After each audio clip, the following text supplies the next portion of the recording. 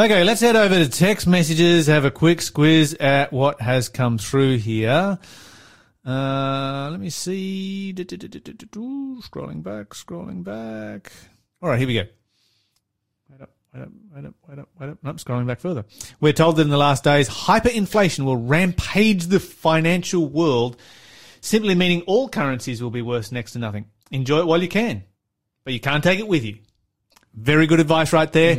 And we were talking about El Salvador taking on Bitcoin as a national currency a bit earlier. And it's like, wow, Elon Musk says the wrong thing and your currency goes down the tube. You lose half a year's salary. That could be a bad thing. But the reality is, the Bible does say this, that will be everybody's experience before this world is over. And the thing that I find fascinating is Christians are the ones who know this, and Christians are the ones who are unconcerned about it. Yeah. A lot of people, if they knew they were going to lose, all their money, just sort of overnight. They'd spend it on lots of things like I do. Yeah.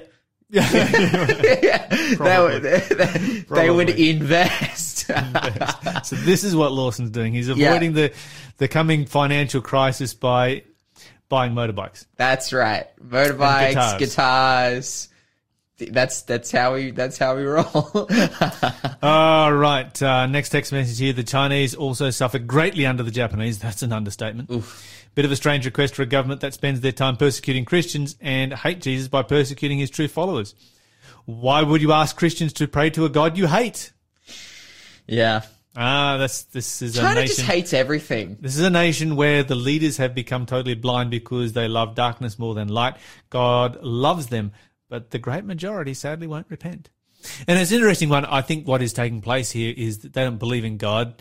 They do hate God, but they do want people to turn up once a week to get a dose of propaganda. Yeah. If they can use God for propaganda, the unfortunate thing is then it's like, there's a potential to, for the government, is that you expose people to some portion of Christianity, which then they can be inspired to go to underground churches, and then you lose control, which is hopefully the things that happens because people need Jesus. Yes.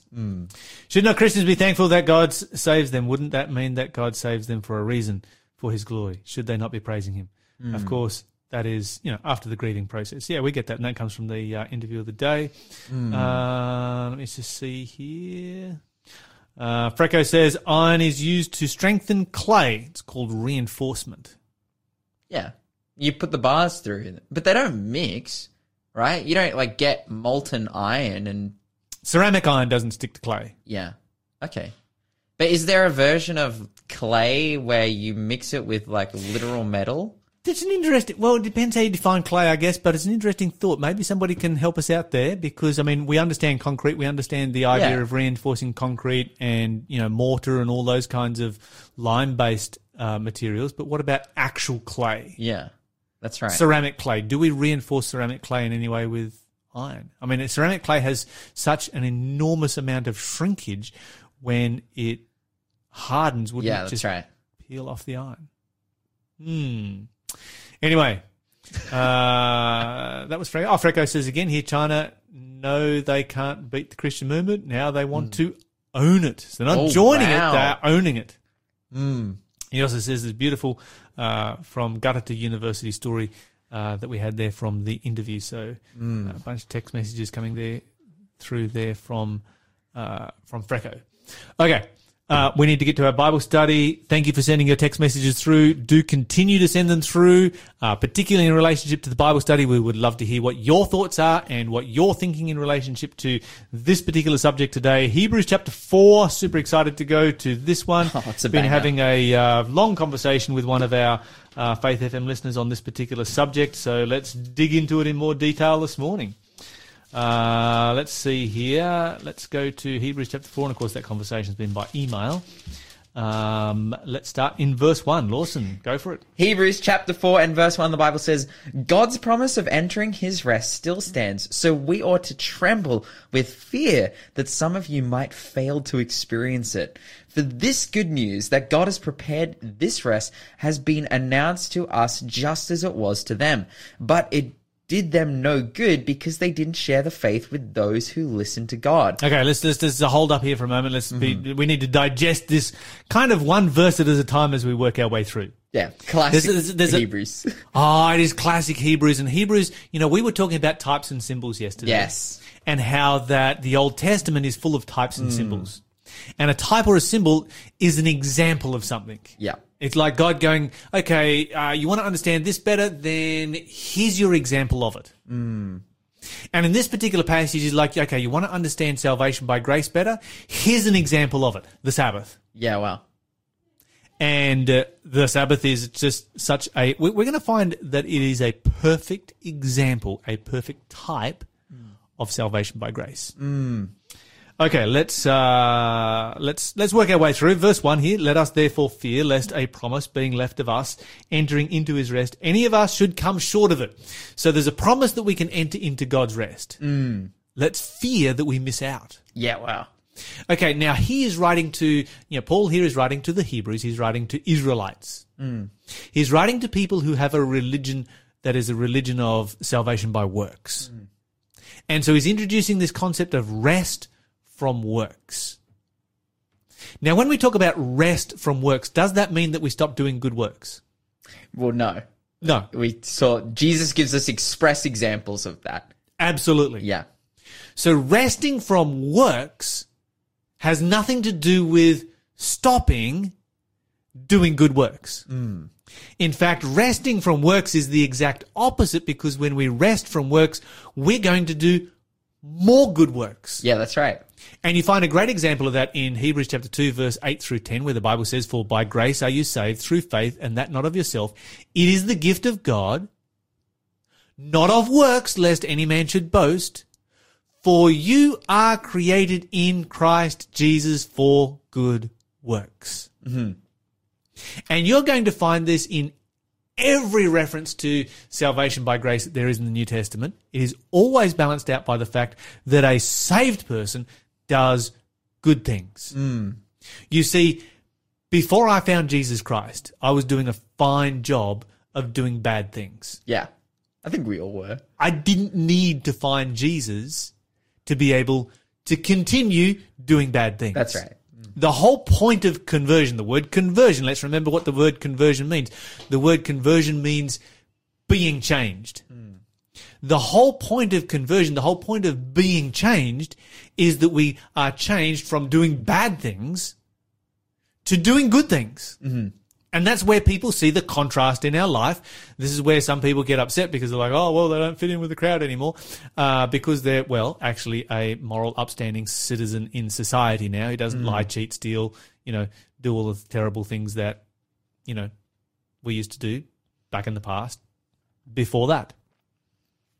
Okay, so the rest that the Bible speaks here, when it talks about resting from works, is not resting from doing good works. We don't stop doing good works. We don't sin all the more so that grace may abound, because Paul says, God forbid. God forbid. Yeah, wow. God forbid. That would be the complete opposite. Okay, so what does it mean then when it uses the Sabbath as a sign of rest from works? Oh, you're asking me. I am asking you. Yeah, well, it's. I think this is a reference to work that is like profitable for oneself in a monetary sense. Okay, so the Sabbath is definitely a very practical rest from going out and earning a living. That's right. Yes. You're listening to Faith FM, positively different radio. All right, but what about when we find rest in Christ? What about when we find rest in his grace? What about when we find rest from works in Jesus Christ? Because that's the fulfillment of the example. So the example is the Sabbath, where we rest from going and earning a living. In Christ, we have the fulfillment. That's the example. The fulfillment is that we rest from works. Clearly it does not mean that we stop doing good works. Yeah, obviously. So how do we? How is grace a fulfillment of rest from works? Well, I think like when we keep the Sabbath, which is the example, yes, there is this shedding of worrying about worldly burdens. Yes, not like eating and drinking, But, in terms of having to go to work, you can put your phone, you can turn your phone off, you can, you can remove yourself from the day-to-day minutia that is very specific to the world and your occupation and all these different things. And I feel like that is this little taste of what rest in Christ and the ultimate rest that we look forward to in redemption is, that it's like a full shedding off of these burdens that we are inundated with because we live in a sinful world. Okay, let's think about this then from the perspective of an Israelite, a Jewish person who's finding their salvation in their works. Yeah, wow. And then they find salvation in grace. That's a big contrast, isn't it? Yeah, right. Do they stop doing good works when they find salvation in Christ? No. No. And this is the key that so many people miss. Works has nothing to do with what you do. Whatsoever at all.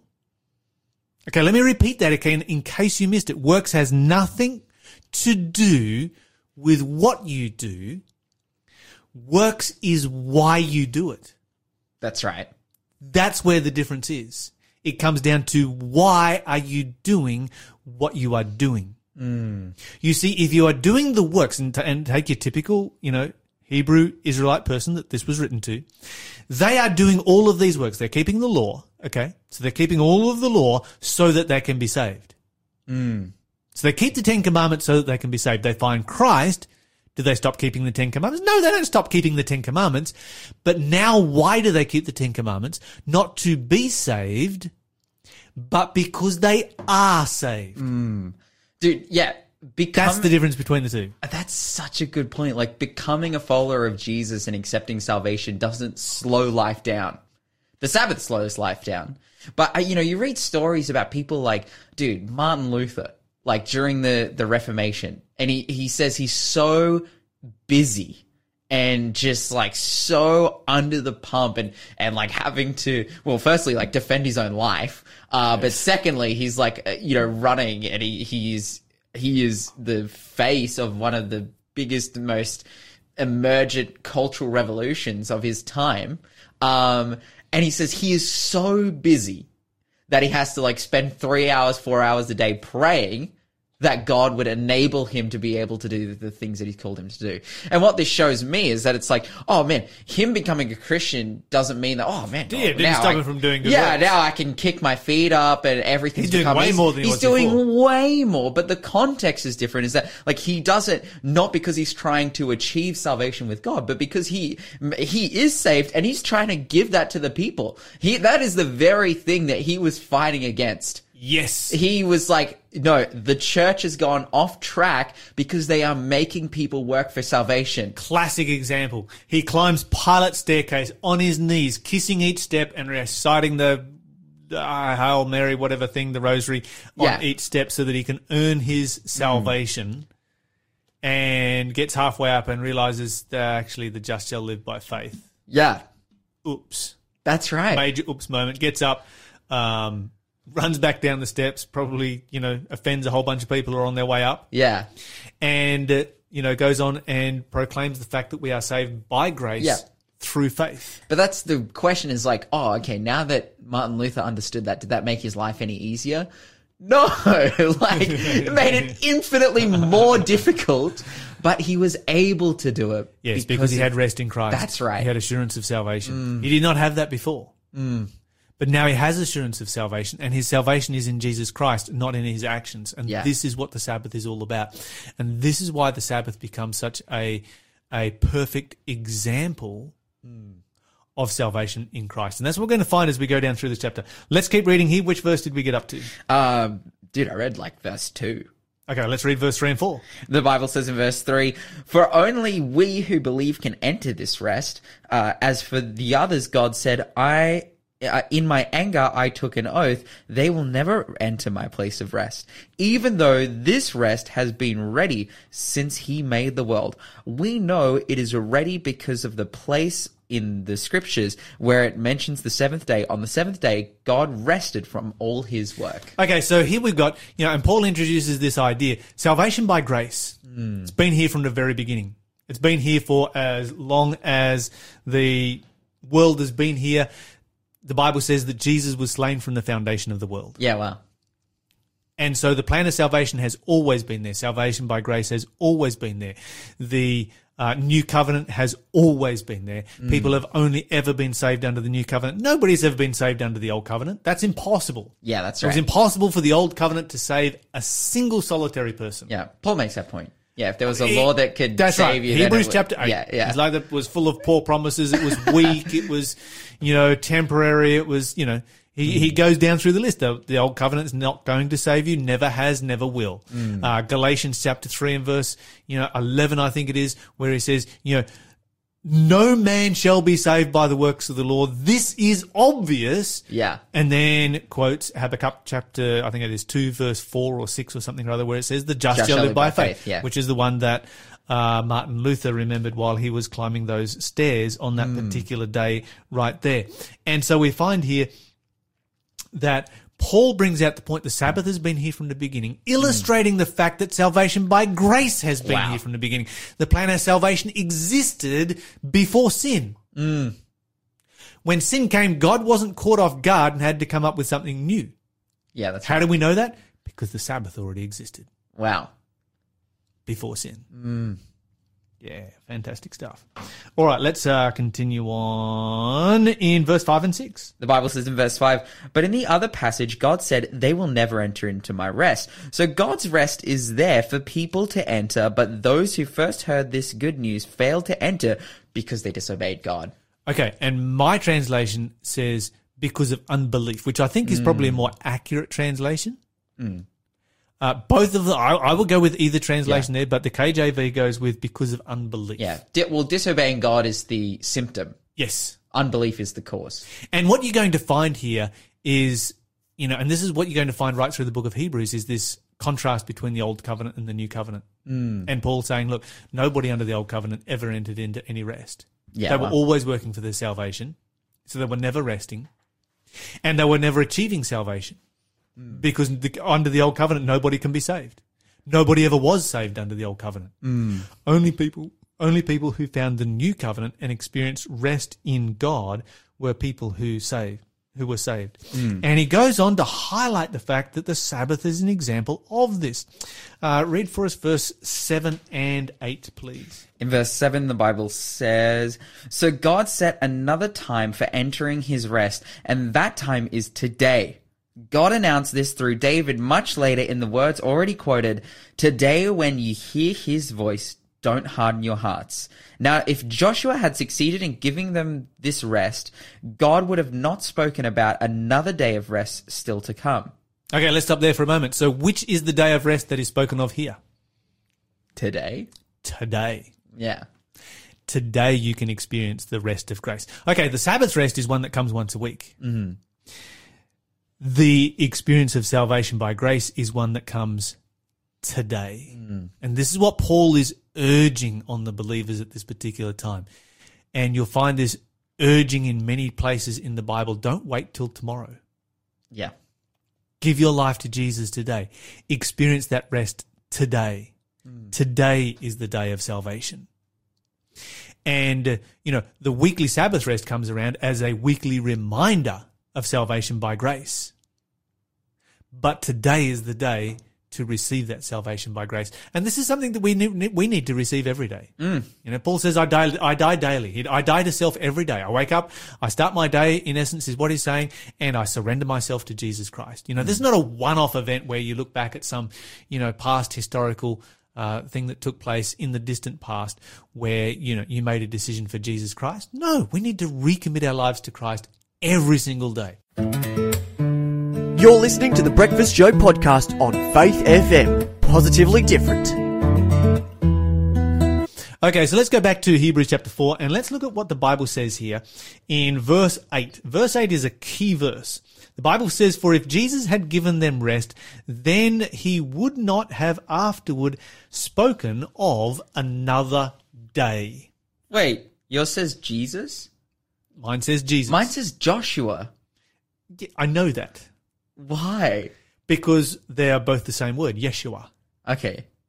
But is it talking about in Jesus? The Bible, it's talking about Jesus. Uh-huh. Yours is just subversive. But it says because it talks about David. It talks about like a bunch of different people who are famous in the Bible. Then it says Joshua. And this is the challenge, okay? Mm-hmm. Joshua's not necessarily incorrect. Yeah. Moses would fit there better. Yeah, that's right. But it's not necessarily incorrect. Yeah. It's just... But it's making a point. It's just your translators trying to be woke. Someone who represented God could have given them another day to supplement whatever, but they didn't. Okay, here's the key thing.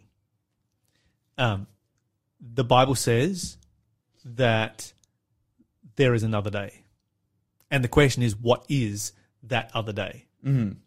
And you've got two options right now that you can go with as to what that other day is. Mm. Well, you've got more than two options, but there's two major options. Well, there's only two ways of finding out what the other day is. Mm-hmm.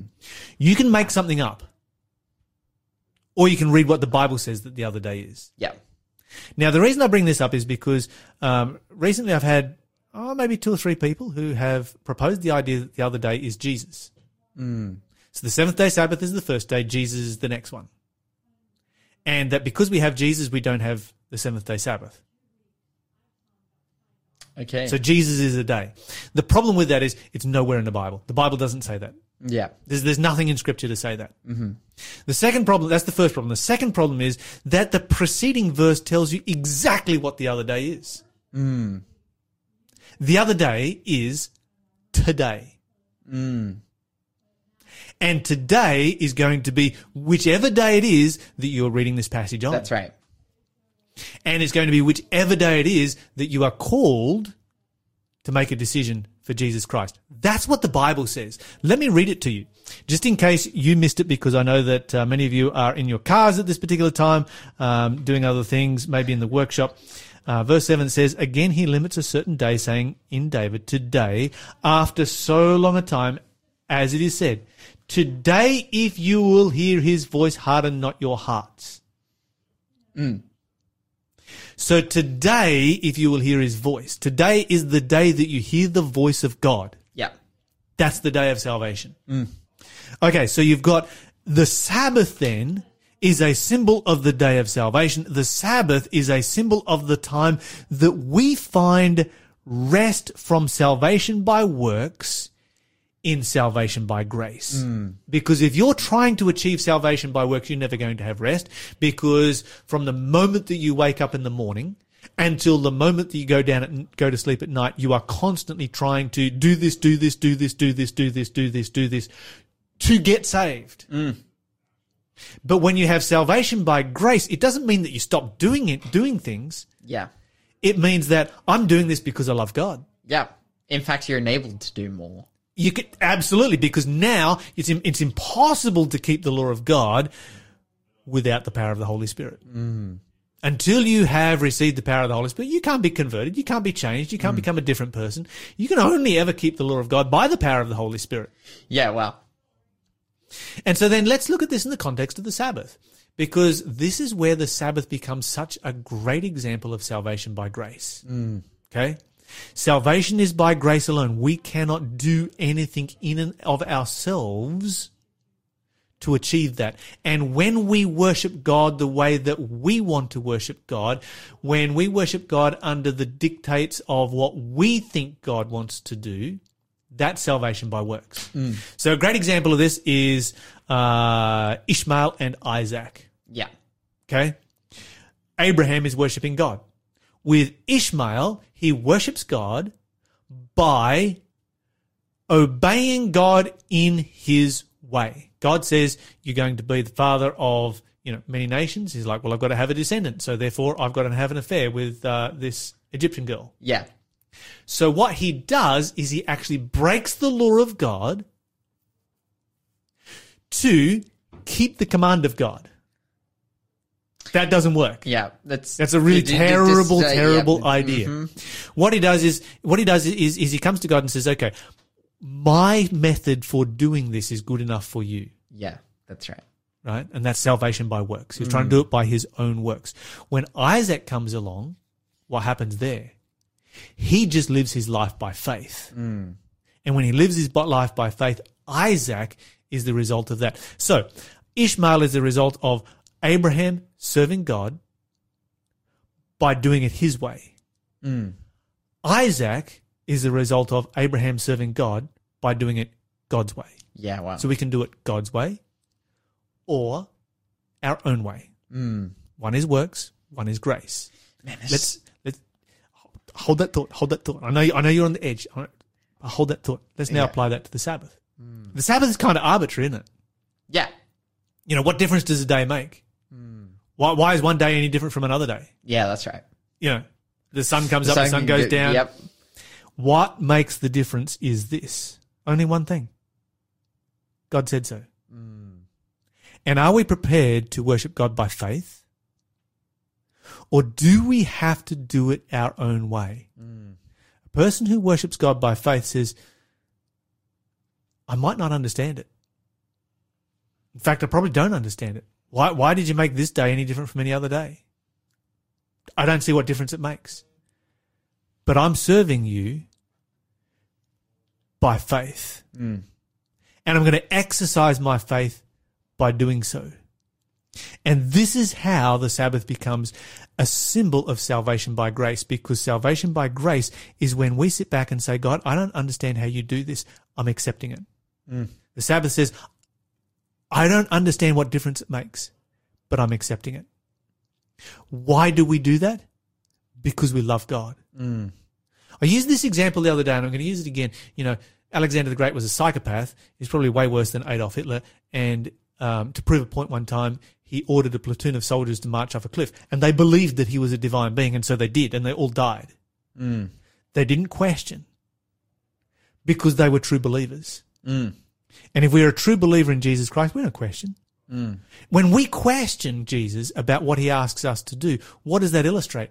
It illustrates that we're under works. Yeah. We're not under grace.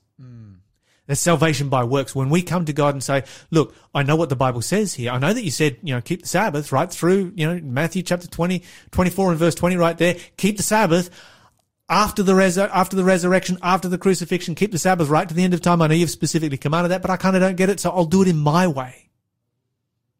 I'll say that you're the Sabbath, or I'll keep Sunday, or whatever it might be. And we make up our own stuff. That is salvation by works.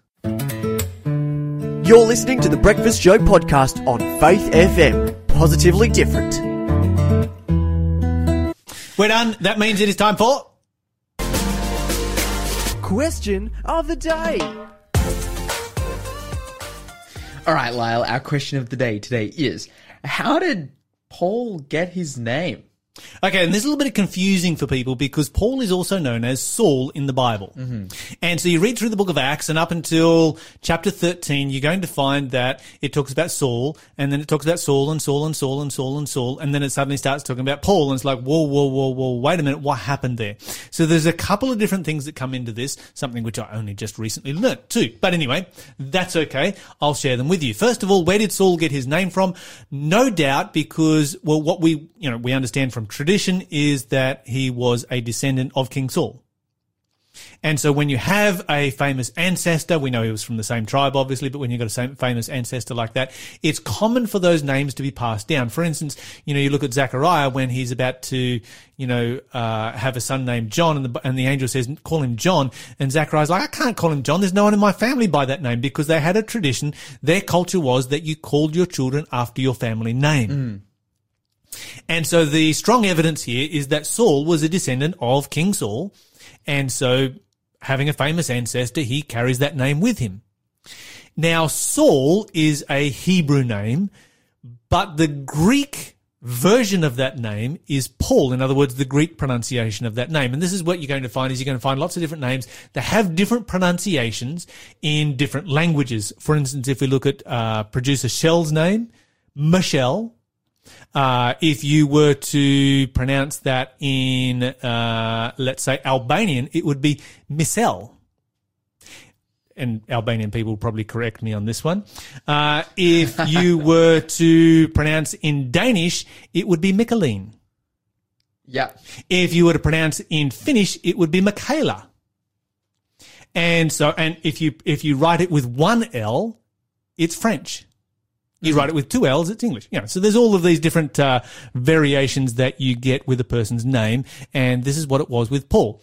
Saul is the Hebrew version, and Paul is the Greek version. Now, that's interesting because if we go to the book of Acts and we go to Acts chapter 9 and verse 15, when Saul is converted, the Bible says that Jesus spoke to him and says, "Go your way, for he is a chosen vessel unto me to bear my name before the Gentiles and kings and children of Israel."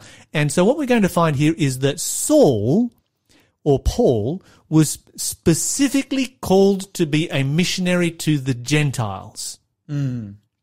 And because he's specifically called to be a missionary to the Gentiles, then he's going to be primarily ministering in the Greek language, because that's the lingua franca. That's the English of the ancient world. That's the language that everybody speaks. So if you go out and you preach everything in Greek, everyone will be able to understand you everywhere you go.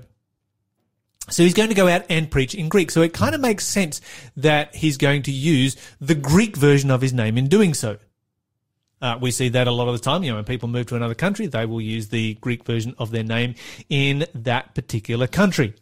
Okay, so when does he actually make this change? And this is interesting right here, because you're going to find in Acts chapter 13, the Bible says that he was on the island of Paphos and he found a sorcerer there, but, it continues on, which was with the deputy of the country, whose name was Sergius Paulus. Mm-hmm. A prudent man who called for Barnabas and Saul and desired to hear the word of God. But Elymas the sorcerer, for so is his name, by interpretation, withstood them, seeking to turn away the deputy from the faith. So notice here that Paul, up until this point, is called Saul. Mm-hmm. Then the Bible says, then Saul, who is also called Paul, filled with the Holy Ghost, set his eyes on the sorcerer and struck him with blindness, cutting a long story short.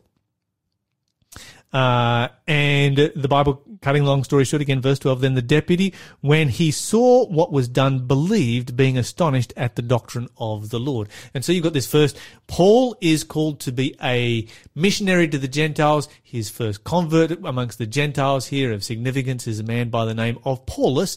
And so he takes the Gentile name of Paulus to minister to Gentiles.